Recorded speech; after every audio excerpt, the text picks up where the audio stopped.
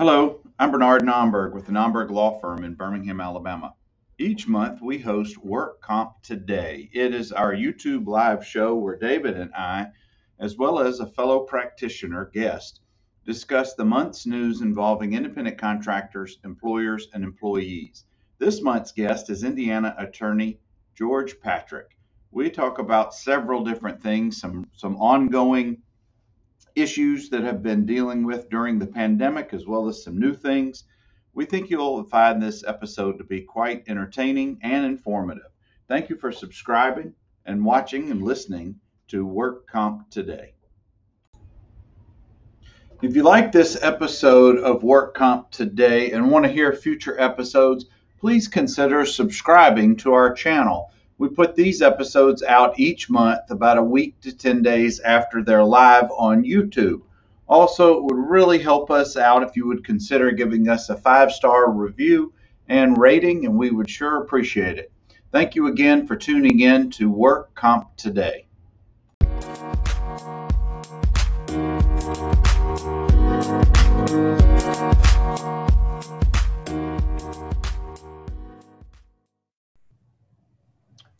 All right, good afternoon, everybody. It's Bernard Nomberg and David Nomberg with our monthly YouTube live show, Work Comp Today.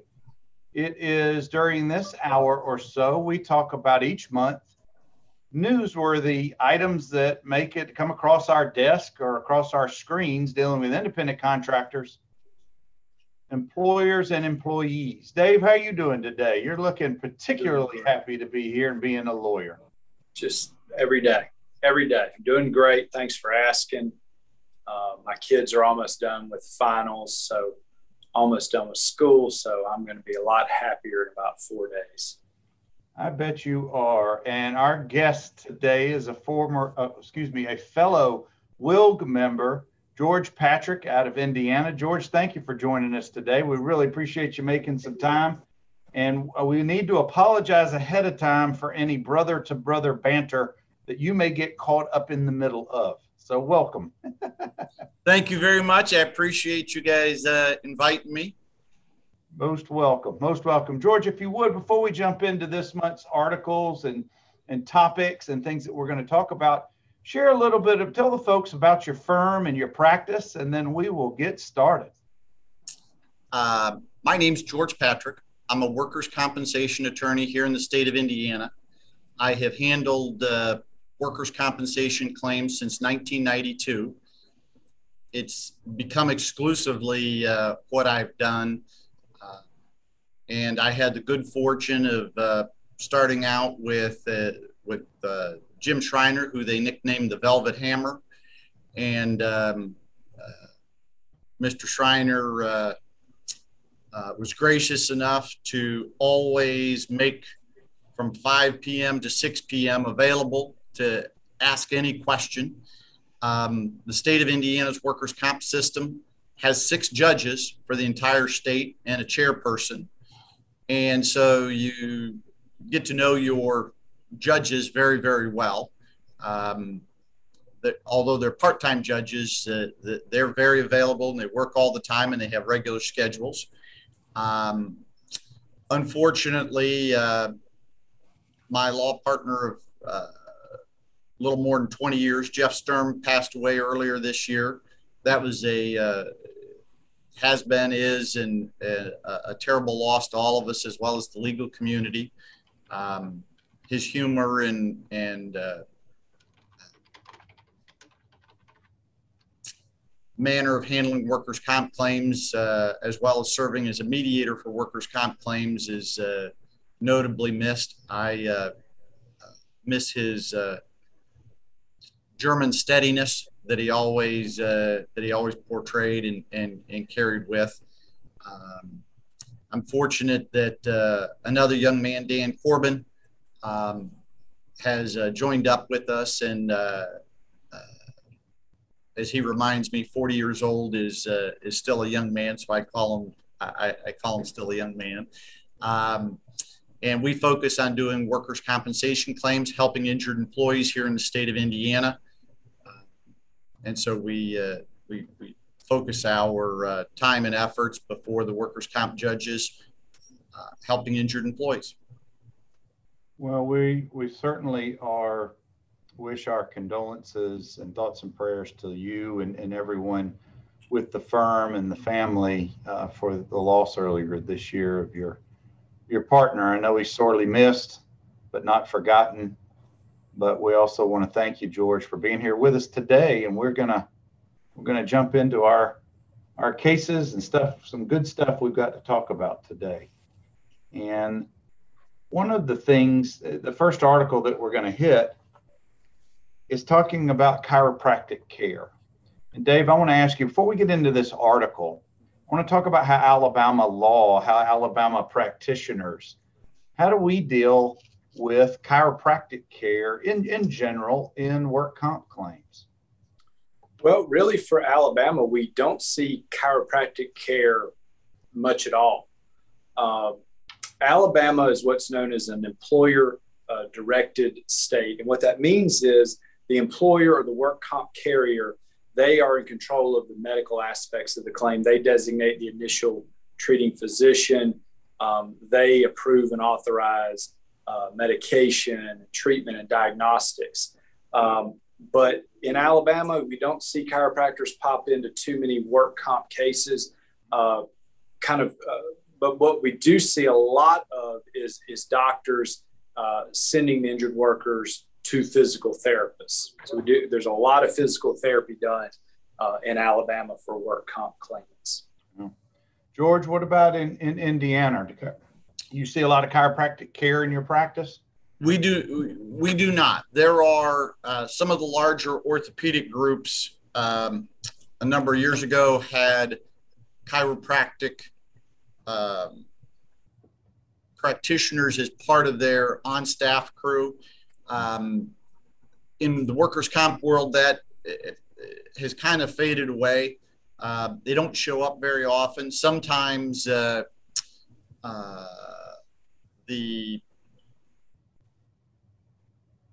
surgeons try to use that as a last-ditch effort to try to avoid particularly low back surgery. And but we don't I was surprised to see the suggestion.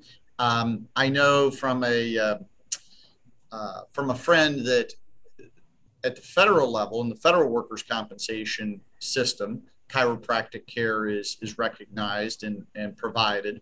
But as a practical matter, I agree with David. It's much more common for us to see 4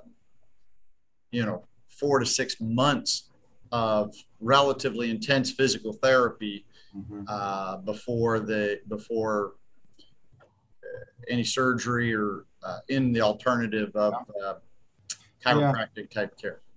Well, our first article, guys, is entitled "Chiropractic Care Can Lead to Lower Comp Costs."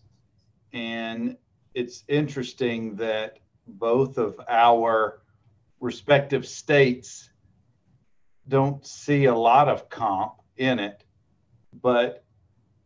and again, these are more progressive states that are part of this study that are here, but California, Minnesota, New York, Wisconsin, and let's see it, states. Those states you just named, California, Minnesota, New York, Wisconsin, they allow the injured worker to choose their medical providers. Thus, there's more chiropractic treatment in those states versus Alabama, Arkansas, North Carolina, South Carolina. They don't allow the worker to choose the provider. You would think, looking at that analysis, the big insurance companies would say something along the lines, hey, here's some money saving, potentially here's money saving. But I think the bigger issue is the fact that in those states that you just listed, the California, Minnesota, et cetera, when they get to choose their own doctors, as opposed to the doctors being dictated to the injured workers, probably in most states. George, in Indiana, does the injured worker have a say-so in who they can go to for work comp to pay for it? Absolutely none. And that's in direct contravention. I usually say that there's no greater contrast of two workers' compensation systems that are next door to each other than Indiana and Illinois. Mm-hmm. And what we've heard from the large self-insured employers is in Illinois, their medical costs are not much more than the state of Indiana's. And Illinois is a full employee choice. And so I know chiropractic care in the Illinois workers' compensation system is not unheard of. But as a practical matter, I'll be curious as to they continue to crunch computers. And, as David said, you'd think that the cost of a chiropractor versus the cost of a physical therapist, from our world here in Indiana, everything circles around the medical fee statute. And so perhaps it's the fact that the chiropractors can't get themselves, I haven't looked at it from that point of view, into the medical fee statute. Yeah. I'm sure the folks who run the physical therapy world in our respective states do not want chiropractic care to jump in there as well. That's for sure. But with a lot of medical care changing these days, and with the ever skyrocketing costs of all kind of medical care, it would not surprise me if more states did go to chiropractic care as an alternative. But let's put that one to bed, fellas. Let's move on to the next one. And this title is not going to shock any person watching this video. Claims frequency up for 2021, but work comp profitability unprecedented. George, we've always heard, and this is what we share with our clients, those insurance companies have really, really big buildings, and there's a reason why those buildings are so big. It's to house all their money. This was interesting. Dave, what did you take, if anything, out of this one that is worth commenting on other than the obvious? Yeah, well, claims went up in 2021, obviously, because claims were down in 2020 because more people were working from home. They were laid off. Less people were working in 2020. So you expected an uptick in 2021, which happened. And, the article goes on to just talk about that workers' compensation, having that insurance line, is very profitable. We've heard that for years and years. So no shock there. One thing the article did talk about was COVID claims. COVID claims rose in 2021, but as the article says, they averaged about less than $1,500 in payouts. So again, people that were exposed to COVID for the most part missed a little bit of work and went back to work. There's very few, fortunately, very few that died of COVID in a work setting or long haulers. But sadly, there are a lot of people that did lose their job or lost their lives because of COVID. But for the most COVID claims are smaller indemnity claims, less than $2,000. George, I can't think of any work comp claim outside of COVID that averages less than $2,000 a claim. A trip to the emergency room is going to be $10,000, regardless of what it is. Maybe that's the equivalent. The $1,500 is the equivalent of going to a doc in the box, maybe a quick x-ray or two, and maybe you just have a sprained arm or something. But can you think of any claims? And I don't mean to follow this rabbit trail, but it just shows you how the average COVID related claim is not that much money on average. I would agree with you on it. Absolutely. Once you study, there was all sorts of concern that COVID claims were going to bankrupt companies and how many claims there would be on the big picture. I agree with you that your slip and fall in a hallway or something, it costs far more in the long run than this claim of COVID. As we got into the first quarter of the pandemic, March, April, May of 2020, all the talk was how the COVID related comp claims were going to crush the comp industry. They were going to just obliterate. There'd be no insurance. Premiums would go out. Clearly, that has not panned out in the last 2+ years at all. But, and George, Dave, and I tend to get on soapbox about various items and issues here because we can. So if there's anything that really strikes you, let's have at it. And if you remember, in a number of the states changed or debated how they would change their the wording of some of their statutes for presumption for certain classes of employees catching COVID. And as you said, great that they, were looking out for their frontline workers and the law enforcement folks and such, that they made it a presumption that if those folks contracted COVID, that the presumption would be that it had to be work related. But as you said, those did, thank goodness, those sure didn't become all that they claimed it would be. Dave, what kind of presumptions and protections do our Alabama hardworking folks have when it comes to COVID? Yeah, that's a good one. None. Zero. It has to be proven. No presumptions. Yeah, we have no protections, no presumptions, nothing. But we love our hardworking men and women of the state of Alabama. Our politicians say we have the best workforce in the country, but they damn sure did not protect them, increase their protections at all as a result of when COVID came about. I just want to say one other thing about this article, make sure this point comes across clearly. The experts say that with the work comp insurance industry is flourishing. Workers' compensation continues to be the most profitable line of insurance. George, any protections for Indiana workers? Any presumptions? Anything passed? No, the discussion was had, and much like you said, the chairman of the Workers' Comp Board was very involved. She listened, and when all was said and done, from her point of view, she indicated that she found/thought that something really needed to be revisited, she would. And as a practical matter, it really just kind of has fizzled out here in Indiana in terms of being a much of a topic. Yeah, it all it was a lot of discussion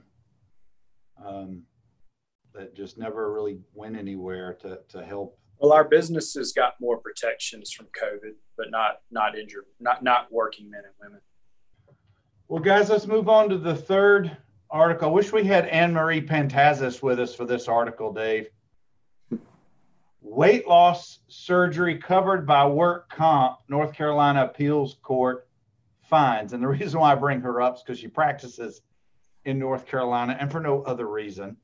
But this is an interesting one. George, did you get a chance to either listen to the article or dive into it? I did. And rarely can I say that Indiana was a forefront or a leader in a positive note, but this issue came up in 2000 and made its way into our Court of Appeals in 2009. And so we had a young man, he was 25 years old at the time. He weighed just under 350 pounds, was struck in the low back by a freezer door at work. He worked for Boston Pizza. And so much as in this case that's reported here, the Workers' Compensation Insurance Company, despite the fact that the proven fact he put on 50 pounds after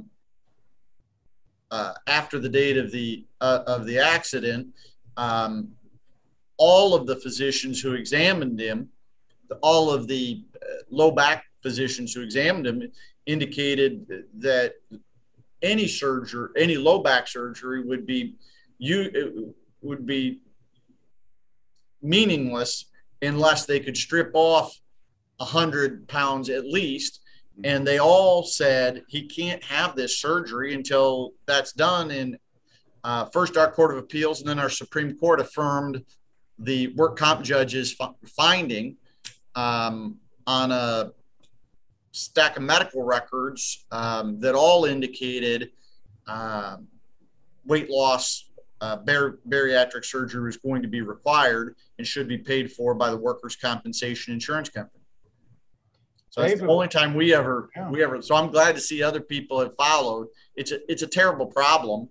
Yeah, I can't get it. I have tried to follow this in Indiana. Our workers' comp judges have been reluctant to say that if you are overweight when you're injured, they haven't 100% lined up behind this decision to say absolutely we're going to order weight loss. They'll order, if you're a smoker, they'll order smoking cessation. They'll order a number of things, but in the right circumstances, I think we could get it followed. But it's not an automatic. If you were 350 pounds on the day of the accident and you're 350 pounds at the time of surgery.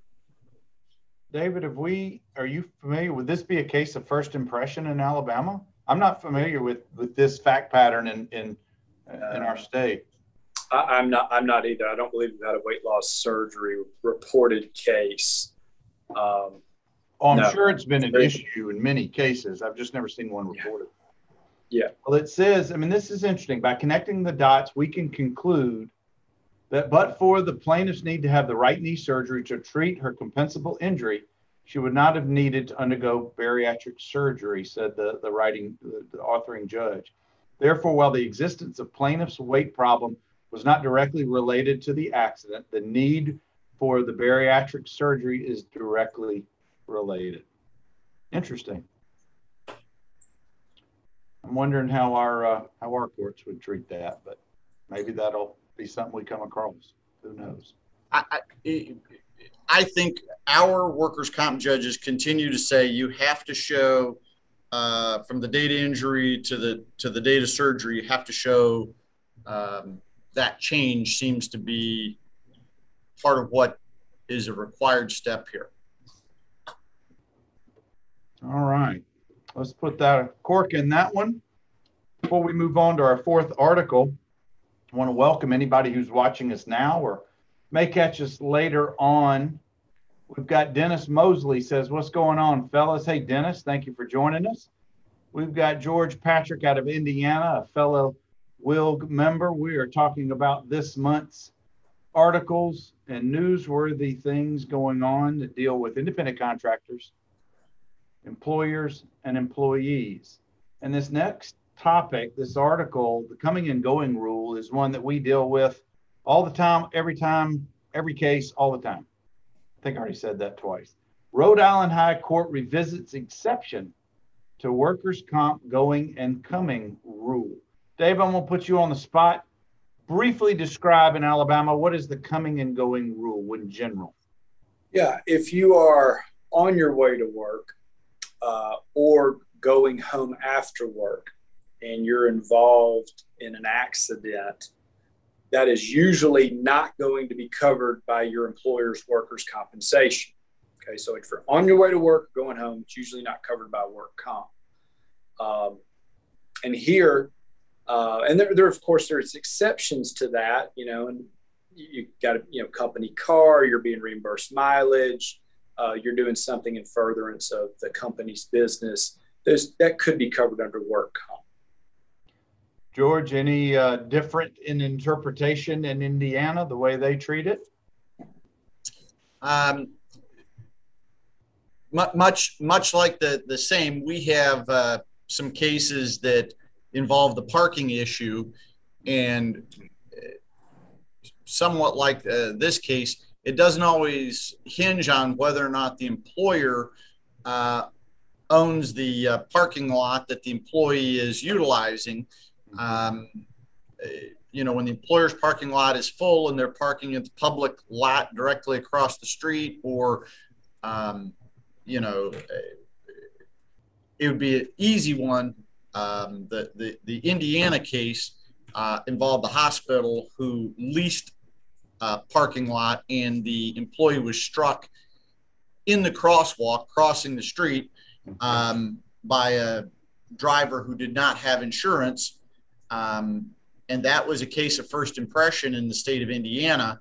And since then, there was one other case where unfortunately, a worker was killed, but his claim was denied because he was not in the crowd. Although he's crossing the public road between the parking lots, he basically was jaywalking, and the Court of Appeals would not grant him or grant his family workers' comp benefits. They held the position that had he been in the crosswalk, that would have been a different discussion. But we have the same opinions about if you're driving your private car and you're not getting paid mileage, and the coming and going just doesn't apply. We get cases almost weekly where we have to interpret how Alabama cases deal with our facts. George, I've got one right now where a young lady was working for a fast food restaurant in one city. The owner of the restaurant said, I need you to go to the next city where our other store is because people have quit or they didn't show up. So I need you working there. And she was on the clock that day and gets into a bad car accident. It's about a 100-mile drive between one and the other. The owner of the business says, this isn't covered under work comp because you weren't in the building when you got hurt. So as you can imagine, we're going to be filing that lawsuit pretty soon. But that's just one of hundreds, if not thousands, of scenarios that I'm sure the three of us collectively have looked at over the years.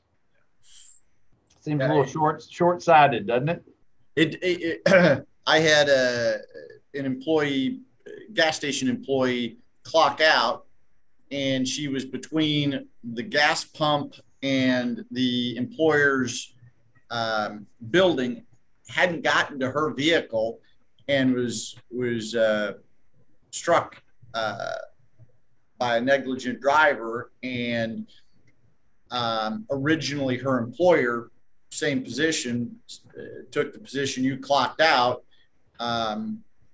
even though he clearly still on his real estate, still between the gas pump and the building.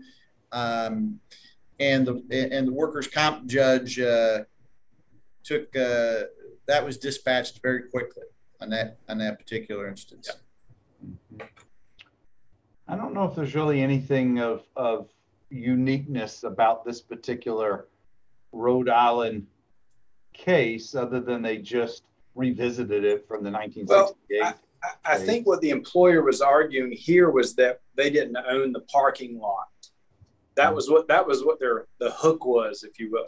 It seemed kind of a weak argument to me. They're saying, well, we don't own the parking lot, so therefore we're not responsible. This shouldn't be under work comp.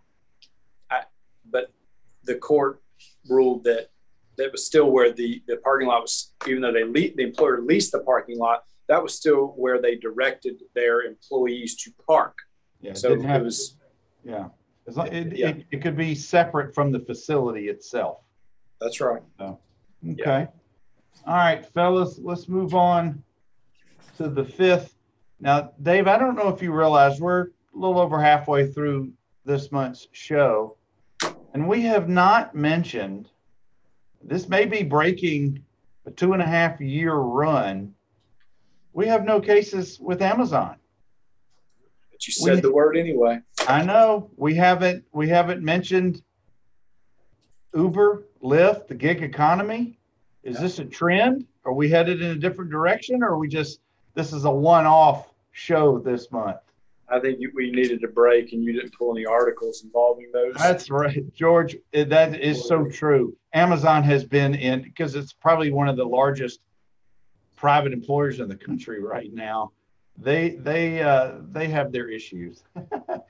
All right, well, and you know, they've certainly figured out how to multi-layer and how to try to insulate the mothership with all these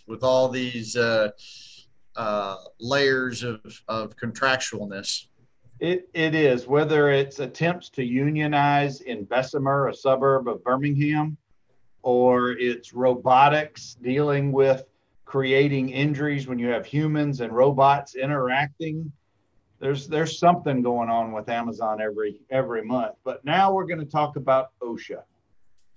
OSHA cites roofing firm as severe violator of worker safety rules. Now, guys, before we jump into this article, George, do you ever deal with OSHA violations in any of your comp cases? We have them, but it provides nothing that our workers' compensation judges can use to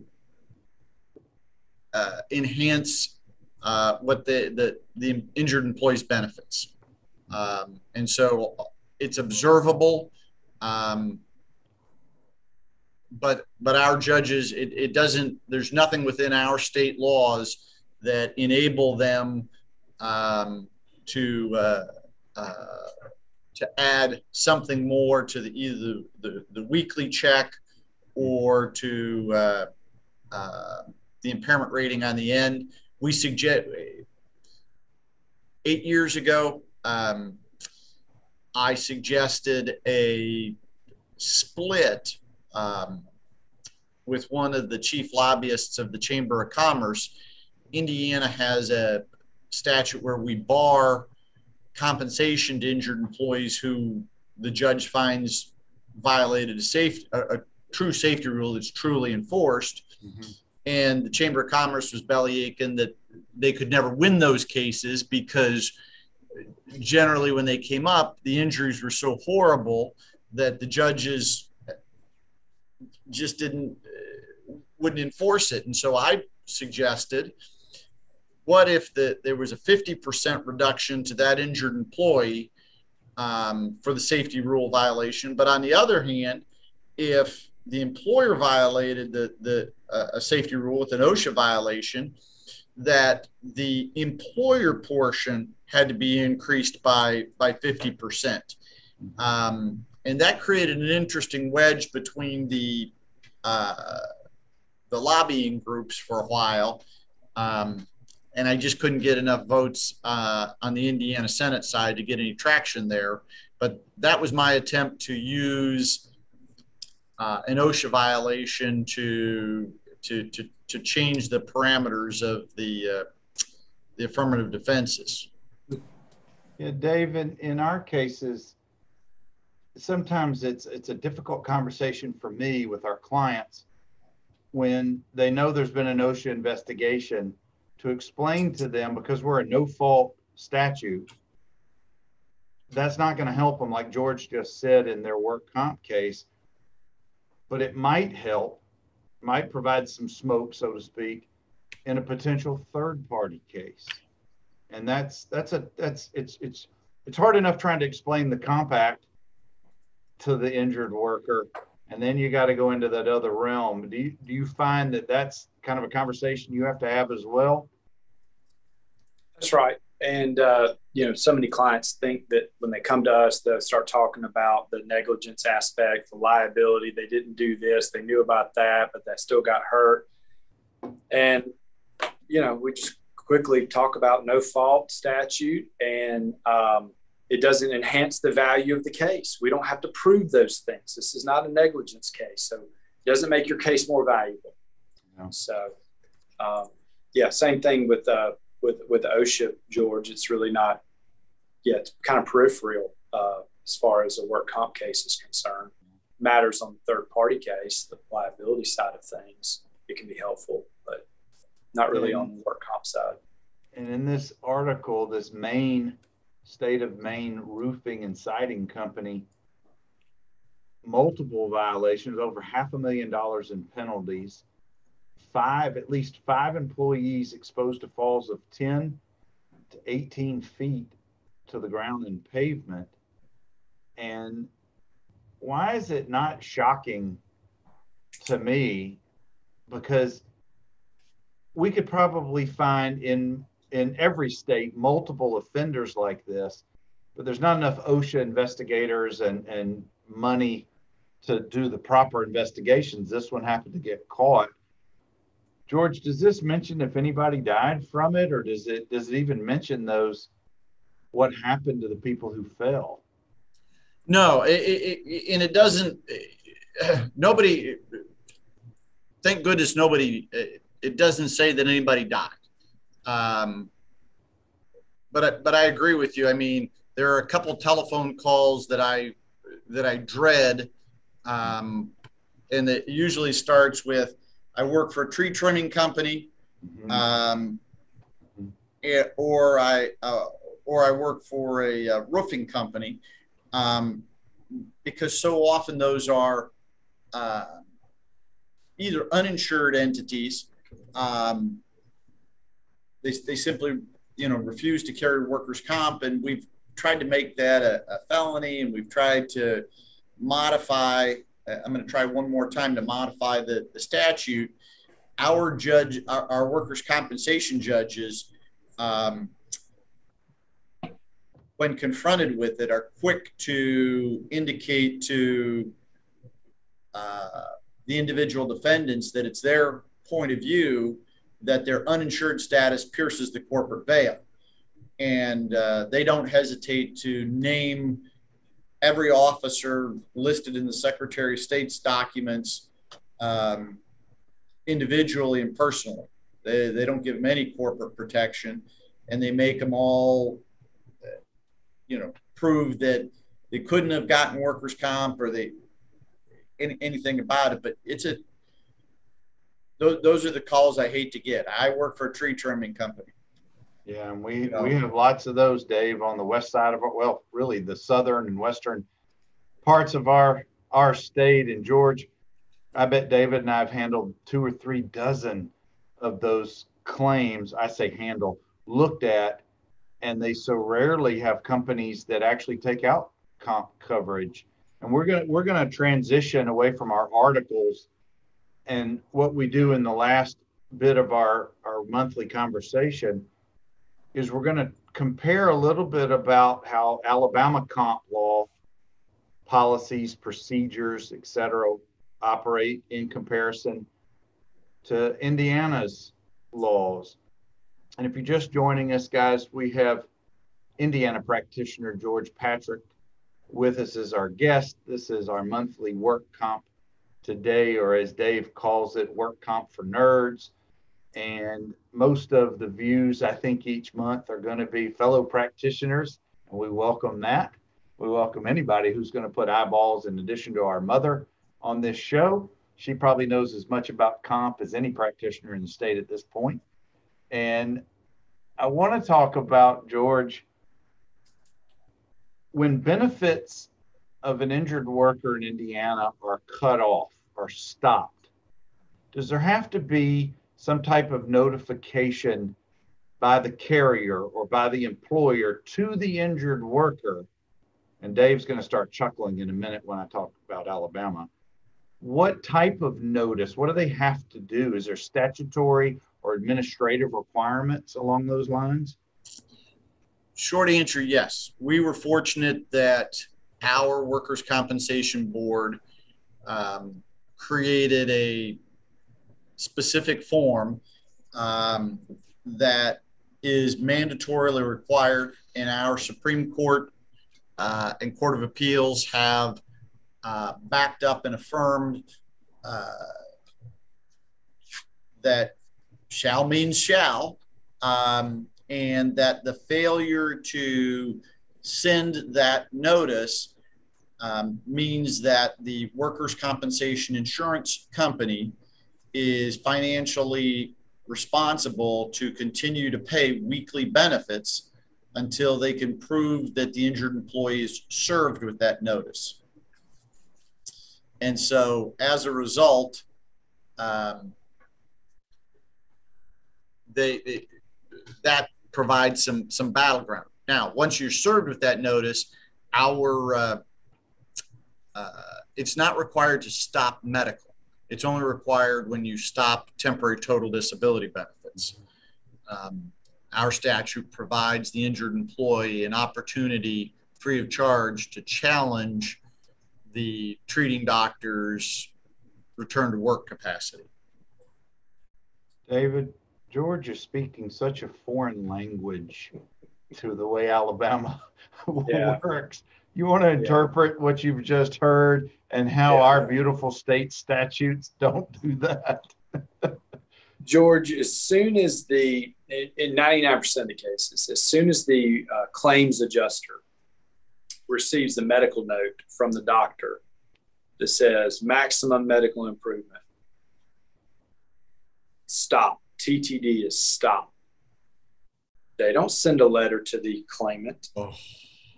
They don't notify us.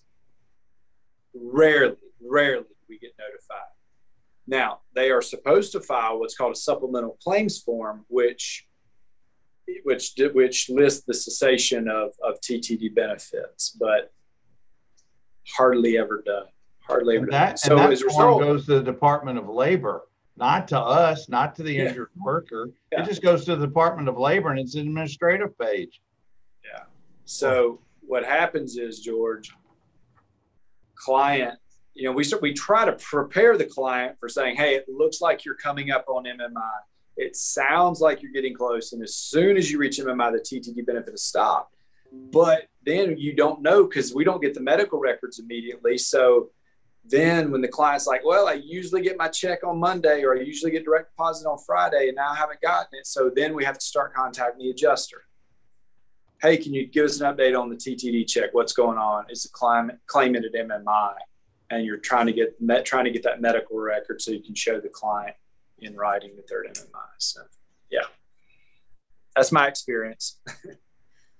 Sadly, that's the experience of most practitioners in Alabama dealing with that, and it just adds more stress to our clients when they're not fully prepared. So we got two more. Does the employer call your client and say come back to work, or? Typically, depends. George, if the treating physician, the authorized ATP, authorized treating physician, creates a work status form, regardless if it's off work completely or if it's just temporary different restrictions, or if it's the permanent ones, we get a copy of that. We talk with our clients. We tell them if they're still employed, they have to turn that in and have a conversation with the employer. The employer does not have to create a job at all to accommodate. If it fits their business model and they can put the employee back, they will, hopefully, unless burnt bridges have been burned. But this is all part of the hand-holding process that we have to go through every time. Anyway, let's move on to the next one. Let's talk about employers' workers' compensation coverage, elections to have that coverage, exemptions when they don't have to have coverage. George, in Alabama, you got to have 5 employees to be under the mandate of the work comp laws. If you have less than that, and you have David, is it a quarterly reporting obligation, or is it I can't remember how often it is, but you have lots of small companies, George, that will skirt that line when it comes to, and it's based on, the premiums are based on payroll. So you have a lot of these, like we were talking about, tree trimming companies, logging companies. A lot of these folks, they won't have that because they don't want to pay for those premiums. Dave, off the top of your head, can you think of any other industries? Is it maybe in dairy, in farming, that you don't have to have it? There's a few other industries. Yeah, domestic servants, farming or ag, they're not required to have comp coverage. But if you've got 5 or more employees, then you are required to have comp coverage. If you have less than 5, then you can opt in to have comp coverage. And then, Dave, what about the scenario where you're a self-employed person? Is that window closed now, or is it still open where you can take? No. If you're a solo business owner, you can still have work comp insurance. You can have work comp insurance on yourself. Because I want to say State Farm was one of the companies that offered it, maybe among others. George, what about in Indiana? Do employers have an option to opt in or opt out, or tell us a little bit about how that works? Well, in Indiana, we don't have that 5-person qualifier. If you have an employee, theoretically, even yourself, our statute requires you to carry workers' compensation. We had to catch up and amend our inclusions and exclusions when the new corporate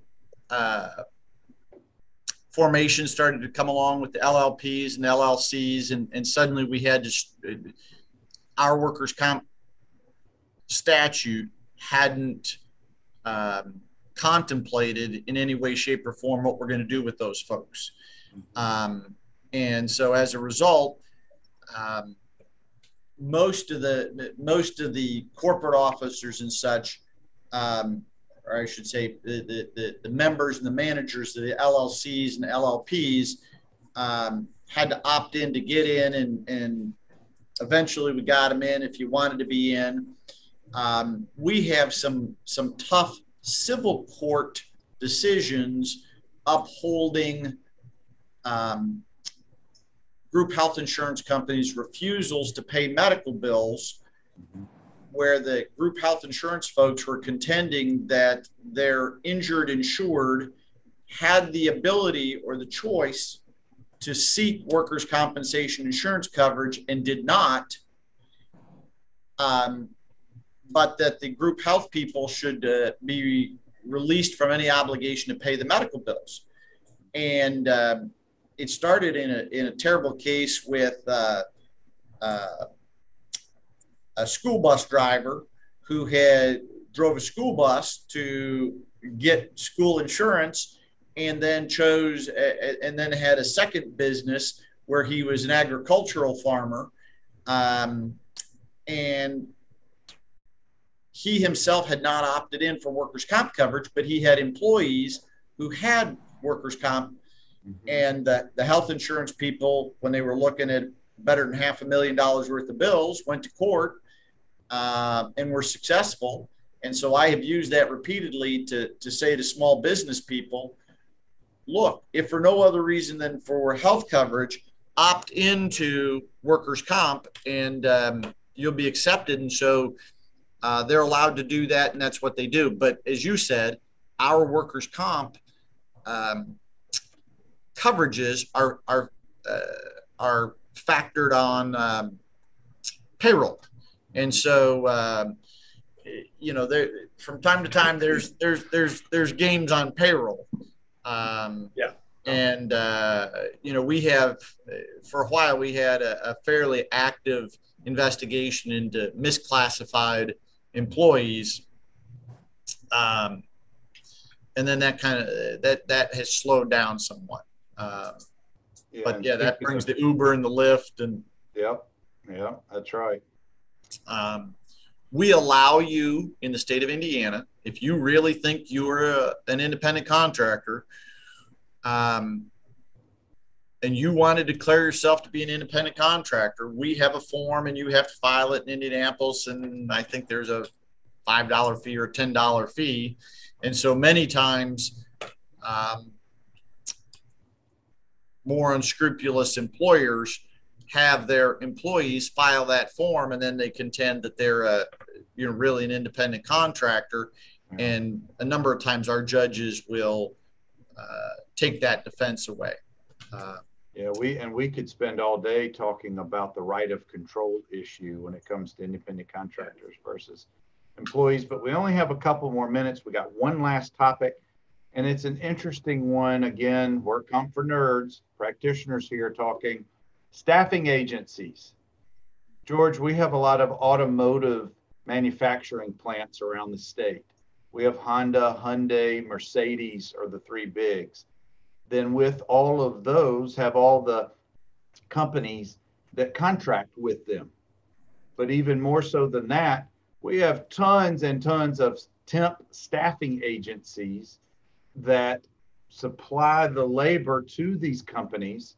And eventually they start out as working for the staff companies. But then a lot of times they have the opportunity to come on board with Mercedes, Honda, Hyundai, whatever.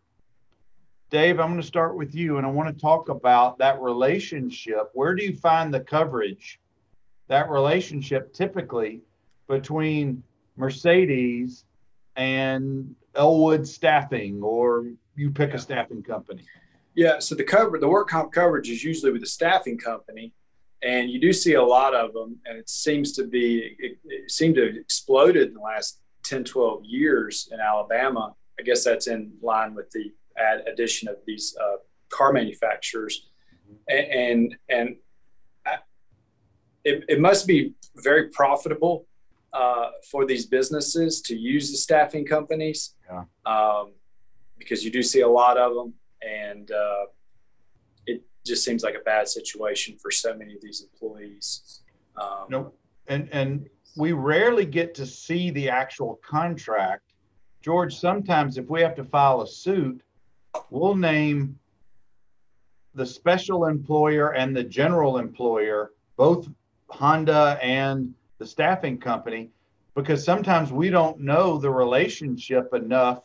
And until we get to see that actual clause in the contract that says who's going to provide the coverage, we have to sue them both and make them show us who has that coverage. Do you have scenarios like that in Indiana where you see that situation with staffing companies? Do y'all have those? Well, we have plenty of staffing companies, as you said, and the Subaru facility, the Toyota facility, just like you said, they like to use those. However, they tend to be, the staffing agency tends to be right up front on controlling and extending workers' compensation benefits. They don't. I think they value their relationship enough with the manufacturer to ensure that they're right out on front. So I haven't had a tremendous number of staffing companies either not have workers' comp coverage or not direct. The bane of my existence is the occupational health clinics and nurse practitioners. Yeah. I get so frustrated. Those are so heavily utilized. And so as you said, these poor workers are told, well, I went to the clinic and they told me to go back to work. And so a lot of times the staffing agencies, instead of saying going back to the facility, you come to the home staffing office and we'll have you sit and listen to a radio for 6-7 hours a day or something. Shredding paper, sitting at a desk shredding paper. Here's a scenario that we struggle with. In Alabama Workers' Comp Act, we have a separate statute within it called anti-retaliatory discharge. You can't be fired for the sole purpose of the termination is in retaliation for you maintaining a claim. And in this scenario where you have a temp or staffing agency employee working at one of these automotive companies, where somebody from Mercedes says to the temp worker, don't come back here. You're fired. You've done something X, whatever, make it up.